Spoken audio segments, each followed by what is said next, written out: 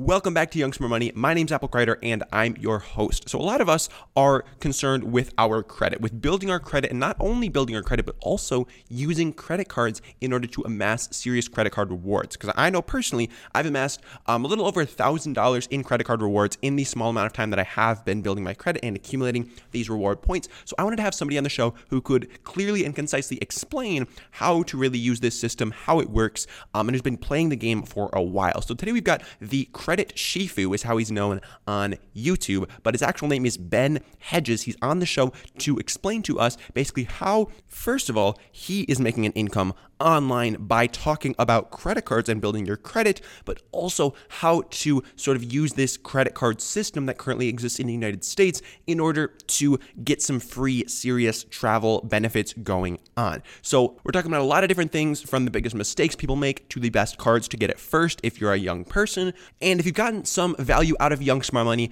and it has helped you along your journey, please do consider leaving us a 5-star review in iTunes. I really do appreciate it. It allows us to reach an even wider audience, and it allows you to hear from even cooler and more amazing guests. Thanks for listening and enjoy the show. All right, Ben, thank you very much for joining us today on the Young Smart Money show. Could you give our audience just a brief overview of basically who you are? So just like a 5-second, no, not 5 second, 30-second introduction to who you are. Cool, man. Well, I'm happy to be here. Yeah. So I'm Ben Hedges, aka the Credit Shifu, and we have a YouTube channel where we teach people about credit cards and financial products, do reviews of consumer financial products, and I also run a company that owns a few other YouTube channels, and we also market some physical products and basically just online marketing kind of stuff. So, Awesome. But I'm in the purposes of this podcast, I think I'm known mainly for the credit card channel. Yeah, I think we'll be focusing mostly on that, but that could definitely warrant a second appearance if we do want to dive more into some of those other things. So Sure. First off, I just want to kick it off with sort of your experience with entrepreneurship and really just your sort of upbringing. So could you tell our listeners a bit about sort of what you were like growing up? How was school for you, and what did sort of your upbringing look like? Yeah, sure. Well, I was born in Hong Kong. I lived there till I was 9, and then I came to the UK with my family because my family was originally from England. So I was kind of like a bit international from the start. I knew a little bit more than was available in my little town in the UK, about an hour south of London. At school, I did okay. I was kind of like a mid-level in the class, I guess. I didn't really work that hard, to be honest. But a lot of the time, a lot of the things that you studied there, they didn't seem very practical. And as a kid, I was very interested in a lot of Chinese stuff. Like growing up, I did a lot of Chinese kung fu and things like that. And I sort of after high school, I started learning Mandarin Chinese, and that really, I found it useful because I knew a lot of Chinese people through various things that I was doing, various interests that I had. Yeah. And finally, I found something that I could study at university. I didn't go to university immediately. I waited actually 3 years. Wow. I spent 2 years as a full-time rock climbing instructor between high school and college. And it was that time I sort of started picking up studying Mandarin Chinese with a home tutor. And eventually I was like, yeah, you know what? This is useful enough. I'm motivated to learn it. So I'm going to go to college and do it. Yeah. I like that mindset so much. And taking the time to actually figure out what you would even want to study before you hop in and start paying $30,000 a year, actually taking some time to do some reflection and actually think, because so many people just get rushed into finished high school, got to go to college, finish college, got to get a job.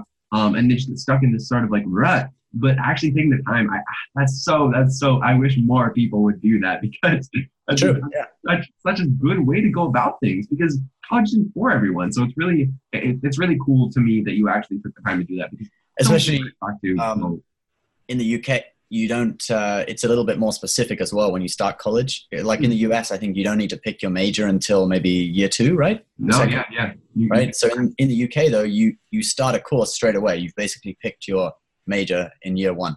Really? I was not aware of that. Yeah. So it's much more focused from the start. Yeah. Okay, that definitely makes a lot of sense why you would definitely hesitate there than not just hop into some program that you're not even sure you have Yeah, interest in. because I literally had no idea what I was going to do. And so many people don't. Like, so many people don't have their entire lives figured out by the time they're 17 years old. Yeah. So it makes sense to take some time to think about these things. So that's huge. I'm just blown away by the fact that you actually chose to do that. So that's amazing. So as you were getting into learning Mandarin and going to school, when did this sort of entrepreneurial spirit develop? Were you working on sort of side projects? Was there stuff going on when you were younger? Or when did you develop this interest in starting your own deal? Well, actually, for many years, I've toyed with various ideas of things, right? So the earliest one, which was a friend of mine, he runs a Thai language teaching website where he basically, it's his own business, and he acts as a middleman connecting teachers with students. Okay. And there's quite a few of these websites setting up now doing a similar thing. And he's doing good business off of it. And originally I was going to do a Chinese one as kind of a partnership with him. All right. It was my first entrepreneurial thing I wanted to do, but, in the end, I just didn't have the time for it, and it just didn't work out. And that's kind of the nature of this entrepreneurial game, I think. It's like oftentimes you'll go through many different ideas before you finally kind of figure it out and find one that's going to work, you know? So that was like back in 2012 or something. I'd already graduated. I graduated in 2011. So then 2012, I'd already come to the US. So after I graduated, I came to the US and I was working as a journalist for a Chinese-American TV company. Making news videos mainly for like Taiwan and stuff.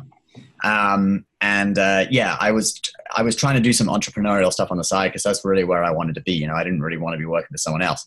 But yeah, it wasn't until 2016, I guess, when I started the Credit Shifu. So, and also it was out of necessity, you know, because at that time we were having a kid.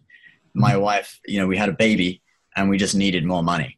And I was like, all right, I gotta, like previously I did a lot of work on things that kind of like, it was for the experience. The TV station I worked for was a nonprofit. I had a great experience there. They broadcast uncensored news to China. If you know anything about China, it's very, censored, the communist regime there.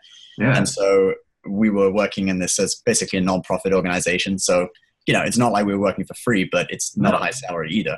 And it was kind of like I had a great time there, but that was for the experience. And then now what I'm doing is for actually building wealth.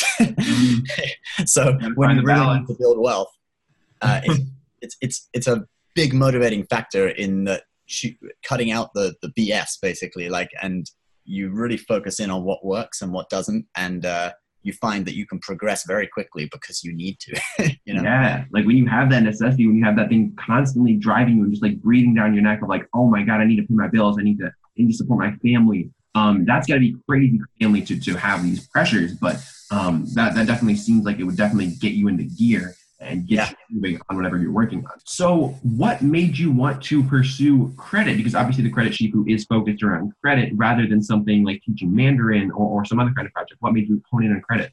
Okay. That's interesting. So I have a YouTube channel called Learn Chinese Now. It's got about 100,000 subscribers. Wow. And that's something I did at my previous company. But the ads that, you know, you can get with that, they're not very high paying. It's a very niche market, and it's not something like financial services where you get really high paying ads. So I never really considered that as a really viable business. It might be like okay for one person, but not really building a big business. After we got married, me and my wife, we wanted to get an apartment, and I'd previously stayed at an apartment that was like organized by my company. So I didn't really have to do any of the like signing the leases or anything like that. But now we wanted to get our own place, because we didn't have a credit score in the US. Because she's not from the US originally either. We're both, well, actually, she's a citizen now. She became a citizen this year, but I'm still a permanent resident. But at that time, we were both just permanent residents. And we didn't have a credit score. And we ended up having to pay for this apartment 3 months rent up front, plus a $3,300 deposit, right? So basically like 6 months rent. It was a $1,100 a month studio. And we paid basically 6 months up front. We were very lucky that we had the money in the bank, right? Because if you didn't have that money, you'd be like, what am I going to do? You know? So then it was after that experience that I'm like, why is this? Why is this the case? And I started researching online, and it's like, oh, it seems that your credit score is like vitally important for anything in life. So I started reading the Points Guy about how to, improve your credit score, and then discovered, oh, there's rewards too. So I went to Chase, which was my bank, and I was like, hey man, I want a credit card. And they were like, oh yeah, we'll help you apply. You might get denied, but if you get denied, just come back and talk to us and we'll write a recommendation letter to the credit card department. And so that's what I did. I applied, I got denied. I went back, and this guy, Hector, who is still my banker now. Wow. He wrote a recommendation letter, and he got me the Chase Freedom, which was cool because I got a rewards credit card for my first card, which is cool. Probably because I had with them, they could see money was going in and stuff. So that's a little tip, actually. If you get a card from your bank, because they can see how much is going in your account, probably a bit easier than if you're applying someone you don't bank with. And that basically started the journey for me, and I started getting into credit cards. And then I started thinking sometime around the end of 2016, I was like, oh, I could actually, write about this. I originally wanted to start a website, but I don't know anything about websites, but I know a lot about YouTube. I've got several channels. Well, from my old company, I had a Learning Chinese one, 100,000 subs. I have another one, which is a show, which I was the main kind of host of, which is a 500,000 subscribers, all in Taiwan. Whoa. So I've developed several YouTube channels from basically 0 to several 100,000 subscribers. So I decided to do it on YouTube instead. So basically doing kind of something similar to the Points Guy, but on YouTube was the idea. Not that I'm trying to rip him off, but no, something similar, Yeah. So when did you start building YouTube channels? If you've got all of these different channels with all these different audiences, when did that start? The first few were built so I don't own these channels, but I was heavily involved in them over the years. So the first few, I own the Credit Shifter, but the earlier ones, they were built with our company that we worked for, NTD TV, New Tang Dynasty TV. And they broadcast on TV, but then they also had like a department that was, wanting to do like online social media stuff. If you look them up on Facebook, they've actually got a huge Facebook page now with like 21 million likes. Wow. TV. Don't confuse it with NDTV, New Delhi TV, which is an Indian TV station. But yeah, they were. So we built several channels, and we built this one that got really huge in Taiwan, called 老外看中国, or A Foreigner's View of China. And basically, I host that show, and it's just me speaking Chinese and talking about like, I don't know, news and making jokes and all that kind of stuff. And it's very, very big in Taiwan. So yeah, we have several channels in the 100,000s. And then I thought, well, I could actually do this on my own. And so that's when I left the company in early 2017. And I'd already started Credit Shifu, and we have another channel called Generation Tech, which is all about Star Wars channel, Star Wars like fan theories and stuff. It's almost about 300,000 subscribers now. Wow. And so me and my business partner, we both quit our jobs, and we were bringing in, about enough to support us, just barely. I was still working part-time at Trader Joe's. So yeah, I quit my job at my TV station, and I went and worked part-time 20 hours a week at Trader Joe's, and did our business. And then by the end of last year, I was earning enough to quit Trader Joe's. And now through this year, we're doing pretty well. Yeah. Wow. That's amazing. So you started Credit Shifu on your own, right? Like it was just you, or did you have a team built around you? Yeah, it's just on my own. And it's still actually me who makes pretty much everything for it. Sometimes my business partner, Alan, will do the odd travel video. We call him the travel ninja. But yeah, it's mostly me. Yeah. Wow. So are you doing the editing and stuff and the thumbnails too, or do you outsource some of that? I'm doing everything at the moment. Wow. But we're getting to the stage now where we're just starting to probably outsource some of our editing. So we're thinking about taking on a full-time employee at the beginning of next year who's going to be an editor, basically. Wow, that's big. That's big. Yeah, Those are some big moves. Well, once you get to a certain level, it's hard for you to grow the business unless you start hiring. And then if you hire someone, you're going to obviously have to spend a few thousand for their salary. But then on top of that, the extra amount of work that the extra amount of content that's going to be produced because you've got an editor will bring in money. So it should outweigh it and enable us to grow massively. So yeah. Wow. Yeah. I mean, it's all about that scalability, because you get to a point where obviously if it's just one person, you're going to get maxed out eventually. So being able to scale that is got to be big. Coming up on this YouTube channel, did you have any mentors in the space? Obviously you were working with this company that had some big YouTube channels, but did you have any mentors that really helped you develop your own channel, or was that really just something you did on your own? Personally, I didn't really have, no, we didn't really have any mentors. I mean, I watched Daryl Eves, who, I don't know if you know him, but he's like a big guy who does YouTube consultations, and he's got a lot of free content on his channel about like the YouTube algorithm and all that kind of stuff.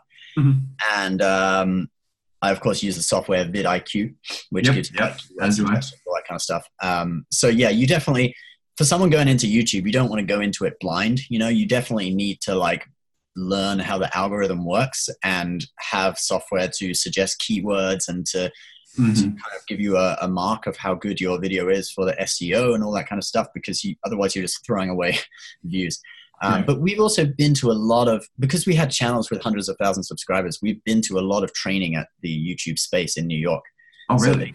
So they give trainings, and we've been to like a Red, you know, that Red cinema cameras. We've been to a camera training that would have cost like $5,000, or like a 2-day full-time training with Red cinema cameras. Very, very cool. All paid for by YouTube. But yeah, the stuff that really helped with the channel is just the basic training about how to promote stuff on YouTube, like tentpole programming, for example, which is what I did at the beginning of my Credit Shuffle channel, is when the Sapphire Reserve came out. And basically the Sapphire Reserve built my channel, like got my channel down, because I did a load of videos about the Sapphire Reserve, and it was like super hot at that time. Everyone was searching about it, you know, and they got like loads of views, and it's what enabled me to start. Because you probably know the hardest thing about YouTube is like getting that initial start, you know, getting from like 0 to 100 subscribers, super hard. And then getting to your first 1,000. It's like super hard. So if you have some popular keyword that can drive people to your channel, like there's a guy, Brian Jum, right, who you might have seen his videos about the Amex Gold Card. Like he literally started his channel like a month ago, right?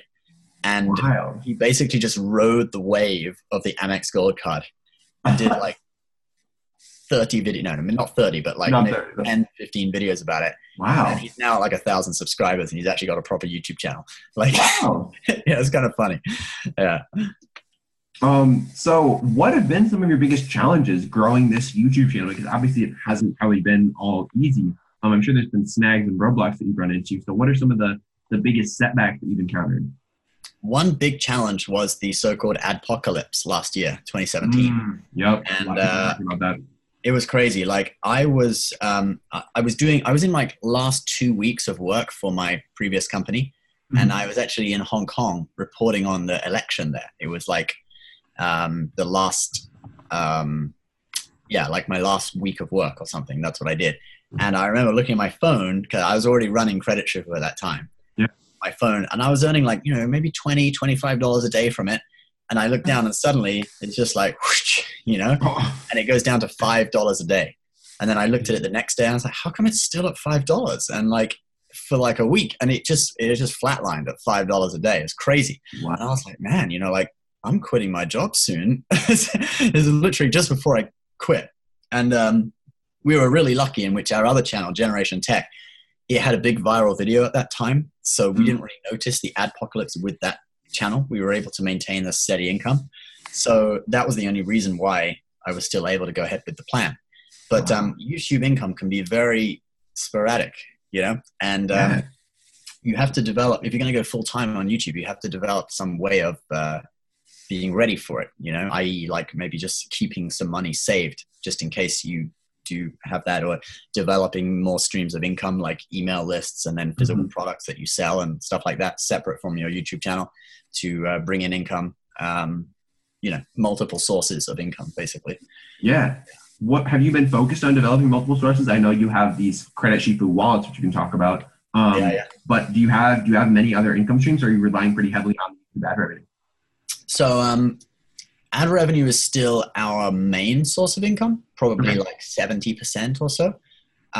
Then our second biggest source of income, we do a lot of affiliate marketing now. So we we can market actual credit cards now. We're in a network where we can, have links that go to credit cards, and we get money for each application. Okay. And it's pretty well paid. Like, I probably can't share the exact figures of it. Understandable. Because it's a contract with them, but it pays decently. So, and then we have the credit shift wallets, which are like probably our third biggest source, which, that was more about doing something cool for people. It was more like a marketing thing. Because when people, for example, they pull out their wallet, right? But they pull out their wallet and they realize, like every time they pay, they see like, credit shifter. I'll go home and watch the latest credit shifter video. So it's kind of like doing something cool for them and marketing our product, which is why we sell them probably a little bit cheaper than the competition. I've looked at a lot of wallets, the larger ones, they're about like $35. We sell ours for $28. Oh, wow. And so, we just go a little bit cheaper. Like, we're not giving them away, but we're kind of making them attractive to people. Because I feel it's kind of like a marketing thing and just kind of a cool thing, like a souvenir that people might like, Yeah, exactly. It's all about like just getting your name out there and getting that repetition in people's minds is a beneficial part of that as well. So now I sort of want to pivot from sort of like your entrepreneurial stuff more to credit cards in particular, because our audience is primarily young people, high school, college student aged. So I want to sort of break down some of these tips and ways that our young people can get started with building their credit and potentially earning some rewards as well. So one of your most viral videos was actually about a credit card tier system where you rank different credit cards on a scale from 1 to 5. So would you mind just going through sort of that system and breaking that down? Doesn't have to be the whole spiel, but just like a little idea of like how credit cards are ranked and like what the different rankings mean. Yeah, sure. So the credit card tier system video, which actually it's become like a thing now. I've seen several people kind of remake it with their own kind of like take on it kind of thing, their own ranking system. One guy did like 7 levels, categories or whatever. But yeah, the original one is like five levels, and it's not anything official. It's just what I observed from looking at the market. So the first tier is basically credit builder cards and cards that don't give you any rewards, and they also don't have annual fees. So it includes like secured cards, but then also subprime cards that are targeting people with bad credit scores. And then also more kind of, which you shouldn't apply for. Subprime cards are not good. If you get something by a company that has a logo very similar to Capital One, I'll say it here, but they might sue me, but don't apply for that card. But yeah, then you have more benign cards like the Capital One Platinum, which is one I definitely recommend for getting started, So that's tier 1. And then tier 2 is you get cards like the Chase Freedom, cards that like Discover It card, cashback, cards that give you some sort of reward like points or cashback, but also don't have annual fees. And then tier 3, you get cards with reasonably low annual fees, like $100. Like maybe sometimes it's like $89, or most common is $95. It's often waived for the first year. And these cards tend to have like bigger sign-up bonuses worth perhaps maybe $500 or so in points, like 50,000 points or something. There's a lot of hotel cards in this category, which will typically give a free night per year. And then the tier 4 is like the premium cards. They'll charge at least $450 in annual fee. Some like the Amex Platinum is $550. And these will typically give you airport lounge access. And they may even give you some hotel gold status like Hilton Gold, or the Hilton card in this tier gives you Hilton Diamond status, which is the highest status, And then tier 5 is like these invitation only black cards. So the Amex Centurion, or also things like the JP Morgan Reserve, which it's a pretty cool card. Graham Stefan just had a viral video of that card. That went huge. Yeah. So yeah, like that's basically the tier system. And obviously when you're starting out, you're going to start in tier 1. Although I actually started in tier 2 because I got a reward card for my first card, right? But that was because of the relationship with the bank. So you might be able to skip. But if you're a student and like you're in college, then best kind of example, the best thing to do would first to be ask your parents to get on a authorized user on their card, right? And make sure it's a card that gives you the whole history, because some authorized users just give you the credit history from when you became an authorized user. For example, American Express, I believe, is like that, or some people actually commented recently that there's been some changes. So I have to check that. But basically, you need to just make sure that they give you the whole history. So you could be like an 18-year-old and you could have like a 10-year credit history because they put you on there when you were 8. All right. Actually, that might not be so realistic because some companies have restrictions, like you have to at least be 13 years old or something like that. But anyway, the principle is they can give you an authorized user card and it looks like you have a really long credit history, and they're basically vouching for you, saying like this person's all right, you know, and you can start building your credit score like that. And then while you're in college, you can probably get like a secured card, or you can go for a student credit card like Capital One Journey. I think they even give you like $20 cash back if you get a good GPA or something like that. You can start kind of building from there. And then once you leave college and you've actually got a job and you've got some income, at that time you can then start, you know, your credit score will already be built. You'll already be above 700. If you're above 700, you basically can get any card as long as you have some income. And you'll be able to apply for like, you know, Amex Gold Card, or Sapphire Reserve, or, you know, whatever you want, basically. Yeah. Wow. So do you have to, so this tier system isn't anything that's like set in stone. Like the banks aren't looking at a cheat sheet of like a tier system. This is really something that's just like a useful tool to look at. But it's not something that's like set in stone, right? It's not set in stone, but I think that, I mean, if you look at the industry and you look at what's on offer, there are definite slots that these cards fit into. Like, why do so many cards have a $95 annual fee? It's like a standard amount. And then the premium cards, they almost all of them have a $450 annual fee, except for the Amex Platinum, which gives extra benefits, and it's $550 now, but it used to be $450. So there is definitely like a sort of ranking. I think it comes originally perhaps from the Amex charge cards, where you have green, gold, and platinum. Okay. Because gold, the annual fee, actually it's higher than a lot of other cards, but I think it used to be $160 for the gold card. Now it's $250, $160 and $195 for a different version of it, but now it's $250. And then you've got the platinum card that used to be $450, now it's $550. And I think a lot of cards have modeled it copying that system. But they had green, which is the basic one, gold, which is the sort of mid-tier, more expensive, and then platinum, which gives all the high-class perks. And so, yeah, a lot of them seem to be following the same kind of route. Okay, so like each bank sort of having its own version so that you could more clearly compare cards to cards. And they have to compete with each other, don't they? So they have to have an offering that's kind of comparable, you know? Exactly. Because if everything was just completely different, then consumers would have no idea what to do, and they'd be comparing all these different things and have no idea. So I guess that does make sense that they would have similar offerings, not exactly the same, but have it be able to compare to each other. Exactly. Like if you inserted a card at, say, tier 3.5, you know?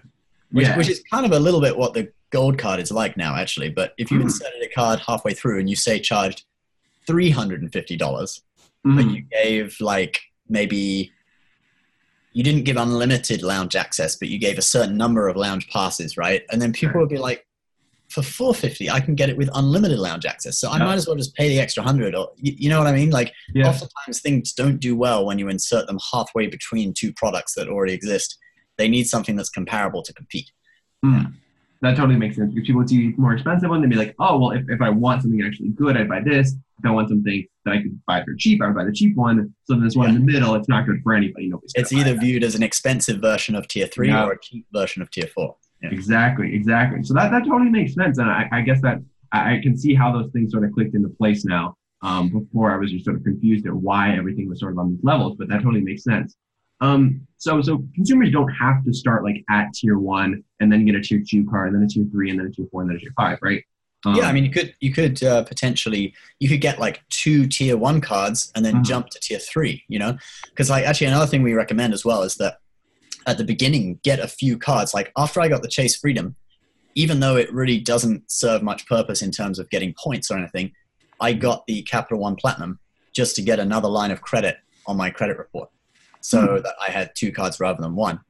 And then within a year, I was able to get approved for the Sapphire Reserve. Interesting. Because I was building the more lines of credit you have, it's actually better for your credit report. It increases your overall limit and lowers your utilization, and you have more lines. So it's viewed as good. It's actually weird. You'd think it would be the opposite, but it's not. It's, it shows that you can. That's what a lot of people think. Especially when I try to explain to like family and friends why I have 4 credit cards and why I'm like slowly adding on more. They get confused. They think I'm spending all my money and getting myself into a rut. When in reality, there's sort of like a system that I'm following and just trying to build my credit over time. Not just trying to get out as much available credit as possible and spend it all as quick as I can. So there's definitely Yeah, there's definitely a lot of myths associated with building credit. So could you cover a couple of like the most widely propagated myths with either building credit or rewards credit cards in general? Sorry, say that again. The most widely propagated myths. Yeah, just some of the biggest myths around credit. Oh, okay. So, well, I mean, I guess a big myth would be like if you use a credit card, you're going to get into debt. I mean, that might be true for some people if they're not good at handling debt. But if you can pay it in full every month, then you're going to be fine, right? Exactly. Rewards and be able to have luxury vacations for cheap. I mean, I just got back from a $5,000 vacation that cost me only $800. Wow. Yeah. I went to the Cayman Islands, stayed at the Ritz-Carlton, and so I worked out if I'd paid cash, that hotel is $868 a night. So, and then plus the flight and everything. Yeah, if I'd paid cash, it would have been $5,000, and I paid 280,000 points of two different points currencies, and about $800 in total, which included like restaurants while I'm there. So actually, I paid cash $250, but then I'm just including the meals I ate while I was there. So, yeah. Wow, that's so like with credit cards. I mean, you can, and even if you were someone who got into a little bit of debt and did occasionally pay some interest, if you could get like a $5,000 vacation for $800, you've made $4,200. So even if you paid $1,000 of interest because you were a little bit irresponsible, you got into debt, you're still $3,200 up, right? Because you had that amazing vacation. So now I'm not advocating getting into debt. No. So it's best not to have any debt at all and to always pay it in full every month. Yeah. But the value you can get out of these things is huge. Yeah. And that's just something that not a lot of people really understand. And just being able to be responsible and realizing that, okay, is a credit card something that I can effectively manage or not? Because some people, it's just not right for them. Okay, some people aren't going to be able to control their spending enough to make this work for them. But some people who have that self-awareness and realize that this is a tool that they could be utilizing can really be getting some really good advantage. Like you said, getting that $5,000 vacation for $800. That's absurd. That's so much money that you're saving. Yeah. That's just not available to or the people just don't realize is available to them because they don't see how these credit cards actually work and how the system actually can work in their favor. So balancing off of that, what are some of the biggest mistakes that you see people making when they're trying to get into accumulating credit card rewards or building their credit? Like, what are some of the biggest pitfalls that people do end up falling into when they're trying to get into this sort of system? Yeah, well, one mistake, I guess, would be that missing payments. So like you absolutely don't want to miss a payment. It's like one of the most important things. Payment history is a big part of your account. So just whenever you get a credit card, just set up auto pay for the minimum payment. You don't have to pay the whole thing in full. If you don't pay the whole thing in full, you'll pay interest, but it won't show up as a bad mark on your credit report. You'll be fine. But if you miss even the minimum payment, then that's going to show up as a derogatory mark. So if you want to build your credit, make sure you've got auto pay set on all your cards for at least the minimum payments. So that's a really, really important thing. In accumulating points, a lot of people, they just, and we did a video about this a few days ago, actually, like a lot of people, they don't use their points in the correct way. Like sometimes they'll redeem their points for low value. Sometimes it's unavoidable, but basically if you get, there's certain travel cards like the Chase Sapphire Preferred, etc., that will give you a travel portal option where you can actually book travel through Chase. Capital One also has the Venture card, which we've talked about recently, which lets you book travel through that and erase travel purchases with points, basically 1 cent value per point. But if you transfer over to airlines, you can get much, much higher value, like 2, 3, 4, 5, even like 7, 8 cents per point in value when you're booking business class and first class, right? So basically, but sometimes it's unavoidable. Like if you're traveling with a family, you're going economy, a lot of the time, the best value really you could get is out of the travel portals where there's no blackout dates. But if you are on your own and, because award availability is sometimes tough to find on airlines. So you're more likely to be able to get like an amazing redemption in business or first class if it's just you traveling. What I do a lot of the time is that I will book, say, I can often get like a business class fare where I book for one person with points and the other person I pay for it. And it will cost me like the same as what 2 economy tickets would cost, because I've paid with points for one and I've paid the full price for another. Because it was hard to find the award availability if you are paying points. Yeah. That makes sense. And as far as like the mistakes with building credit and missing payments, we talked at length about that in our episode of Self-Lender on episode 23. So if you guys are interested more in learning about what actually goes into building your credit score, definitely check out that episode where we really break down the 5 main criteria that go into your credit score and what you can do to be improving each of those. So now sort of what I want to do is, before we finish this episode, just a basic, we sort of covered it on the tier system, but just like a basic strategy that you would recommend for a young person who's looking to get involved with building credit and earning some rewards. Where would you recommend they start? And what are some good moves to be making at first? Well, at the beginning, just try to get as many lines of credit as possible.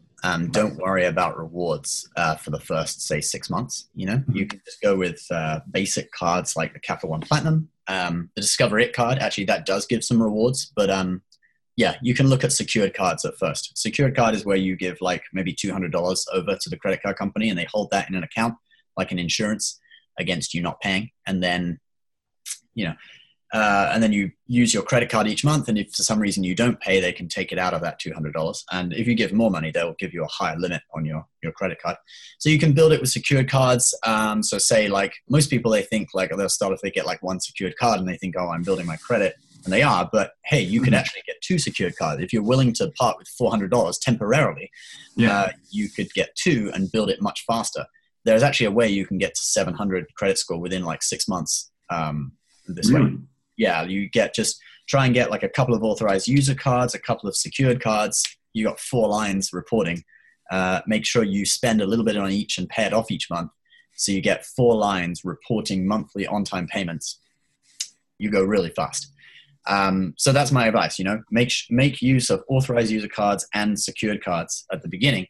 And then you can, after 6 months or so, you can get into tier 3. And then after around a year, you can get into tier 4, the premium cards. And it's that time where you can really start accumulating the rewards. Don't expect to get like loads of first class plane tickets straight away. Yeah. So how soon, you said 4 cards in 6 months. Do you think that is a reasonable rate for people to go at? Or do you think that people... You don't have to do as many as that, but 2 of them, remember, are authorized users, which they don't require a hard pull on your credit report. It's just a case of a family member adding you. So say your dad or something, and you got to check if they got good credit, let's say your dad has loads of missed payments on his account. You don't want that, right? But as long as they're responsible, they add you. And then you can go and apply for secured cards, or if you've even got a little bit of credit history, like a lot of people who apply for the Capital One Platinum, they can get it straight away without any deposit, actually. But generally older people in their 20s. If you're still in college, then they might only want to give you the secured version. But yeah, you can try and get as many lines as possible. And then don't worry about like, some people, they're like really worried about it. They'll like put a purchase on it and then pay it off the next day. You can have a bit of a balance on your cards. Just the general thing is try to keep it under around 30%. That's what we call credit utilization. Yes. Evenly across all your cards. Don't like max out one and then spend 0 on another. Yeah. Even 30%, pay it off every month. Yeah. Yeah. And another good benefit of getting a lot of no fee cards at first is you can just allow those to age with you over time. Because if these are cards in tier 1 or tier 2 with no fee, then you can sort of just keep those around forever. And even if they're not like the optimal card for you to be using, they're just going to age with you and allow your credit to grow over time too. So I think that's really a really great idea. It's just like get a couple cards at first and then allow those to age with you so that over time they're just going to keep building your score and keep building your credit history. You do want to be able to keep them. And there are often upgrade options. So like say, for example, I got the Capital One Platinum early on and it's not really any use to me anymore. So I checked out the upgrade options and I was able to upgrade it to the Quicksilver, which gives 1.5% cash back on everything. So I can actually use it now because it gets cash back, Otherwise, it's kind of just sitting there in a drawer. Yeah, because if you have all the other rewards cards that you could be using, why would you use one that doesn't give you anything? So being able to have those upgrade paths is definitely a plus as well. Something you guys should be looking into before you decide which cards you actually want to look into as well. So I have a couple questions that I like to ask all of my guests before we wrap up the show. So without further ado, let's hop right into those ones. And Sure. the first of which is, what are you excited about right now? So this can be something related to your business. This can be something in the news. But like, what are you like excited about right now? Well, we're definitely excited about working on our business next year. I think right now it's a pretty good time, I think, in the US for small businesses, just because of the economic environment is pretty good right now. Small businesses also got this 20% tax deduction for pass-through business entities. So if you are a sole proprietor, LLC, S Corp, you do pass-through business, you actually get 20% extra taken off the money that you have to pay tax on. And also we all just got a tax cut too. So I think it's a great time for economically for businesses. And there's a lot of, we're thinking about, getting our first full-time employee in January. Yeah.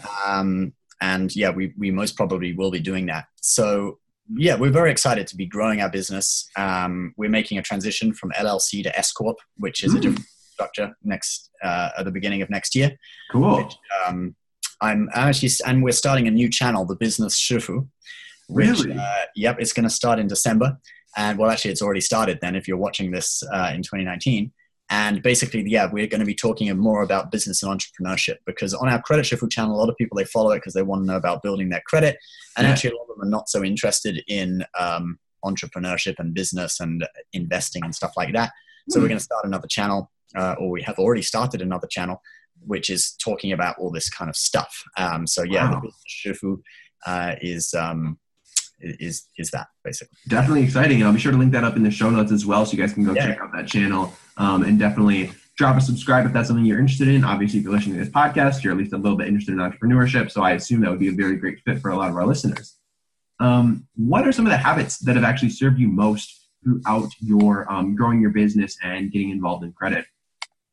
Well, with growing our business on YouTube, persistence is the biggest habit. I remember Roman Atwood, he's a vlogger with millions of subscribers, and he said, I think it was advice he gave to Casey Neistat, was just keep uploading.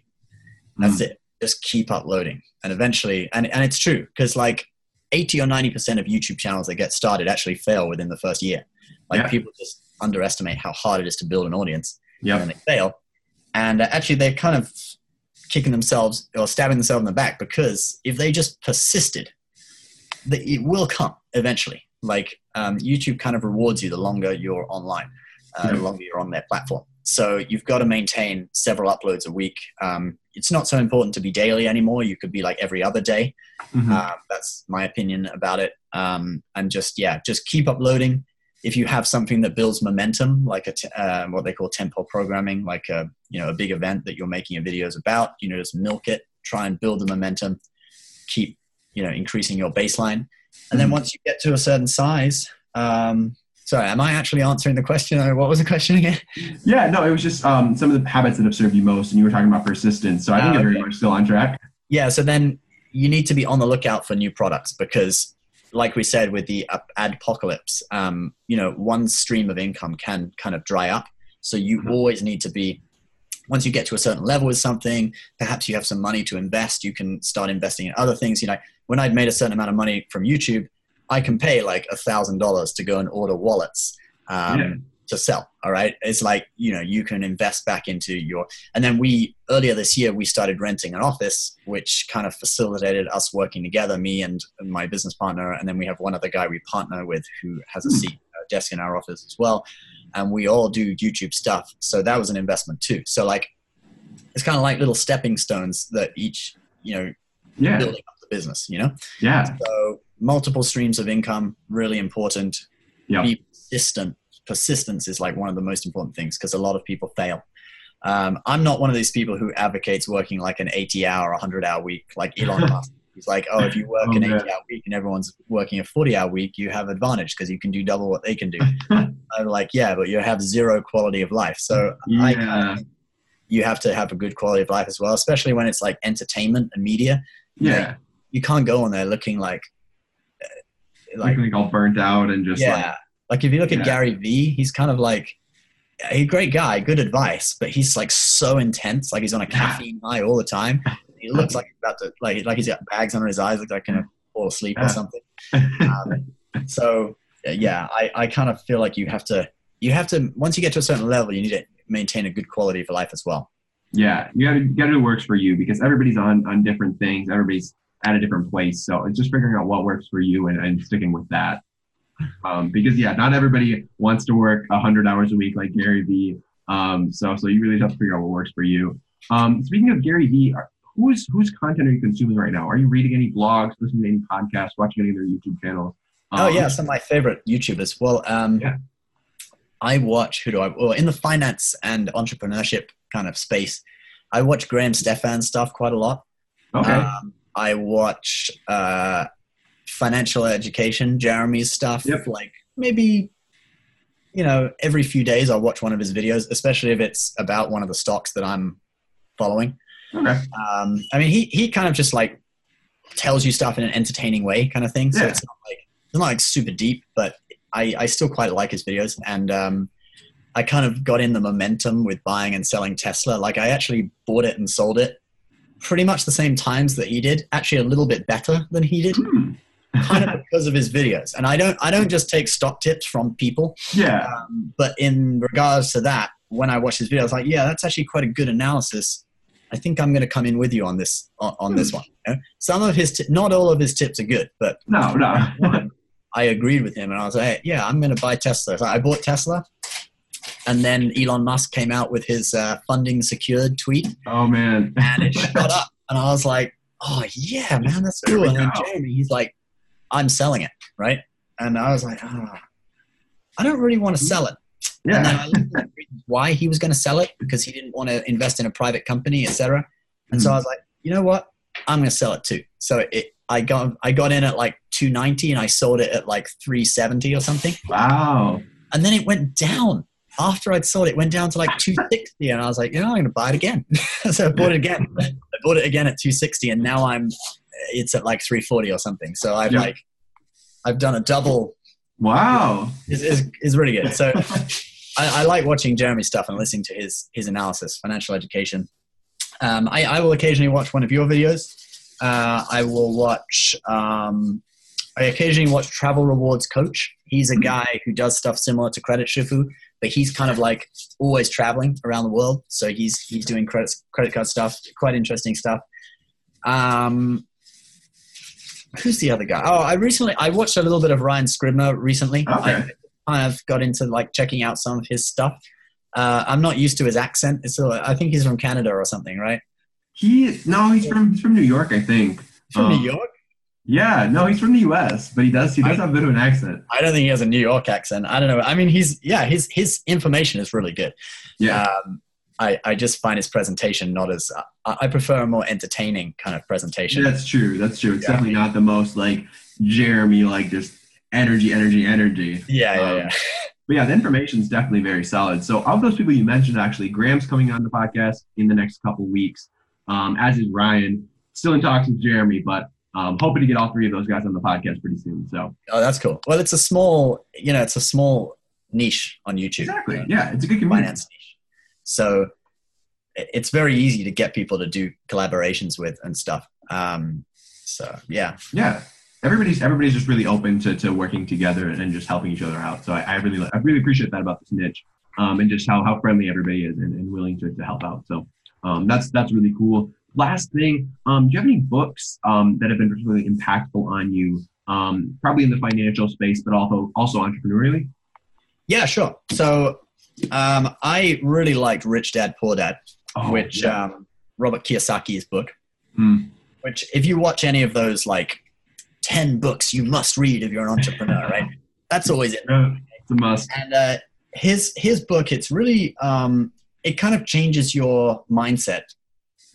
Basically, the main thing you take away from it is that, like, if you're working for someone else, you're really throwing away a lot of stuff. You don't have a rich mindset. Whereas if you're entrepreneurial, you start your own company, you can really, you can minimize your taxes, you can maximize deductions, you can really, there's a lot of things you can do because the system was designed by people who own companies. So they obviously built into it advantages for themselves. Right?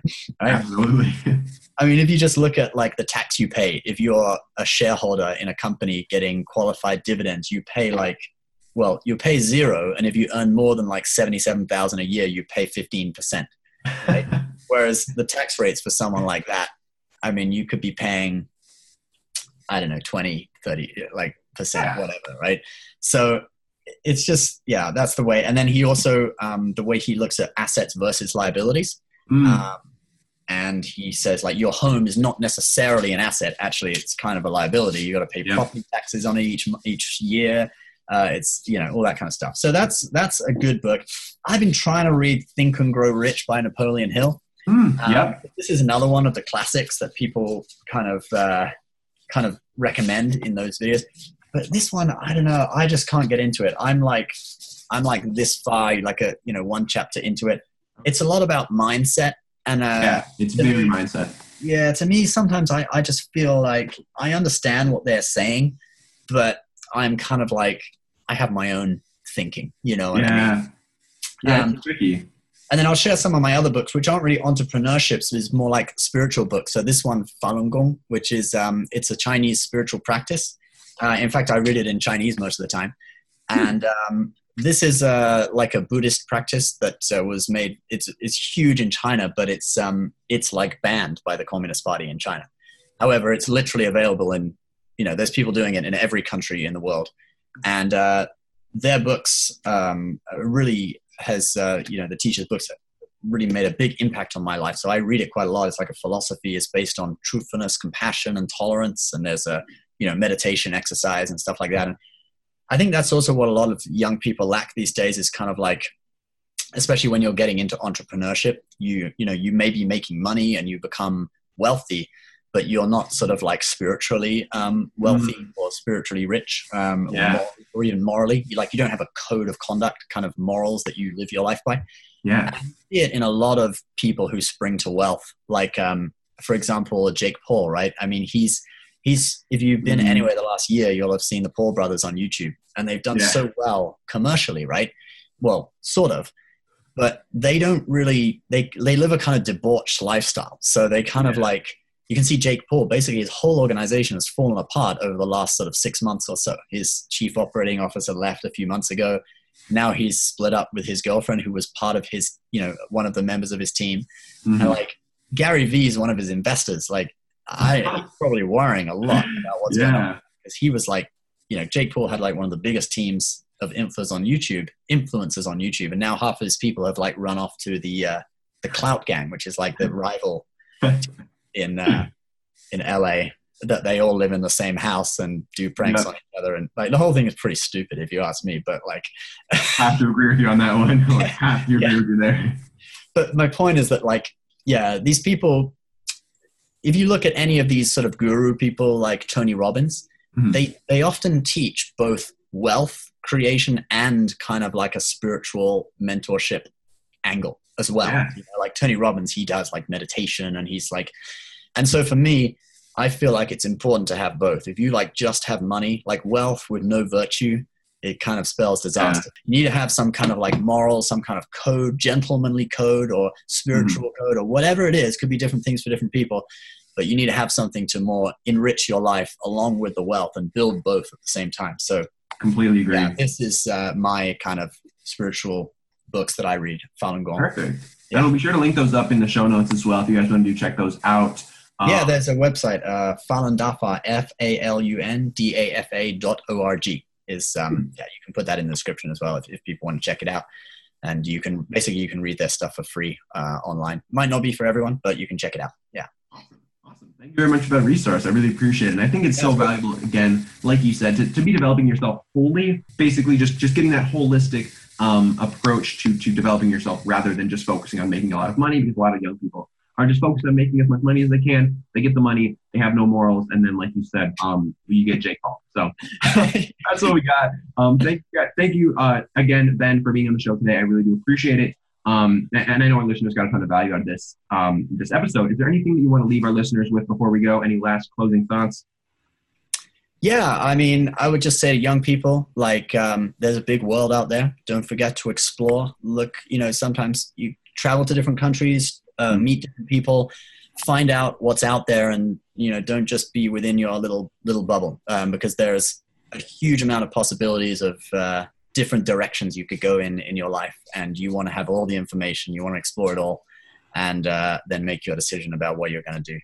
So, and Completely agree. build everything holistically. Don't forget about quality of life, in addition to building money and your spiritual development and your, Wiser words have never been spoken. Ben, thank you very much for your time. I appreciate it.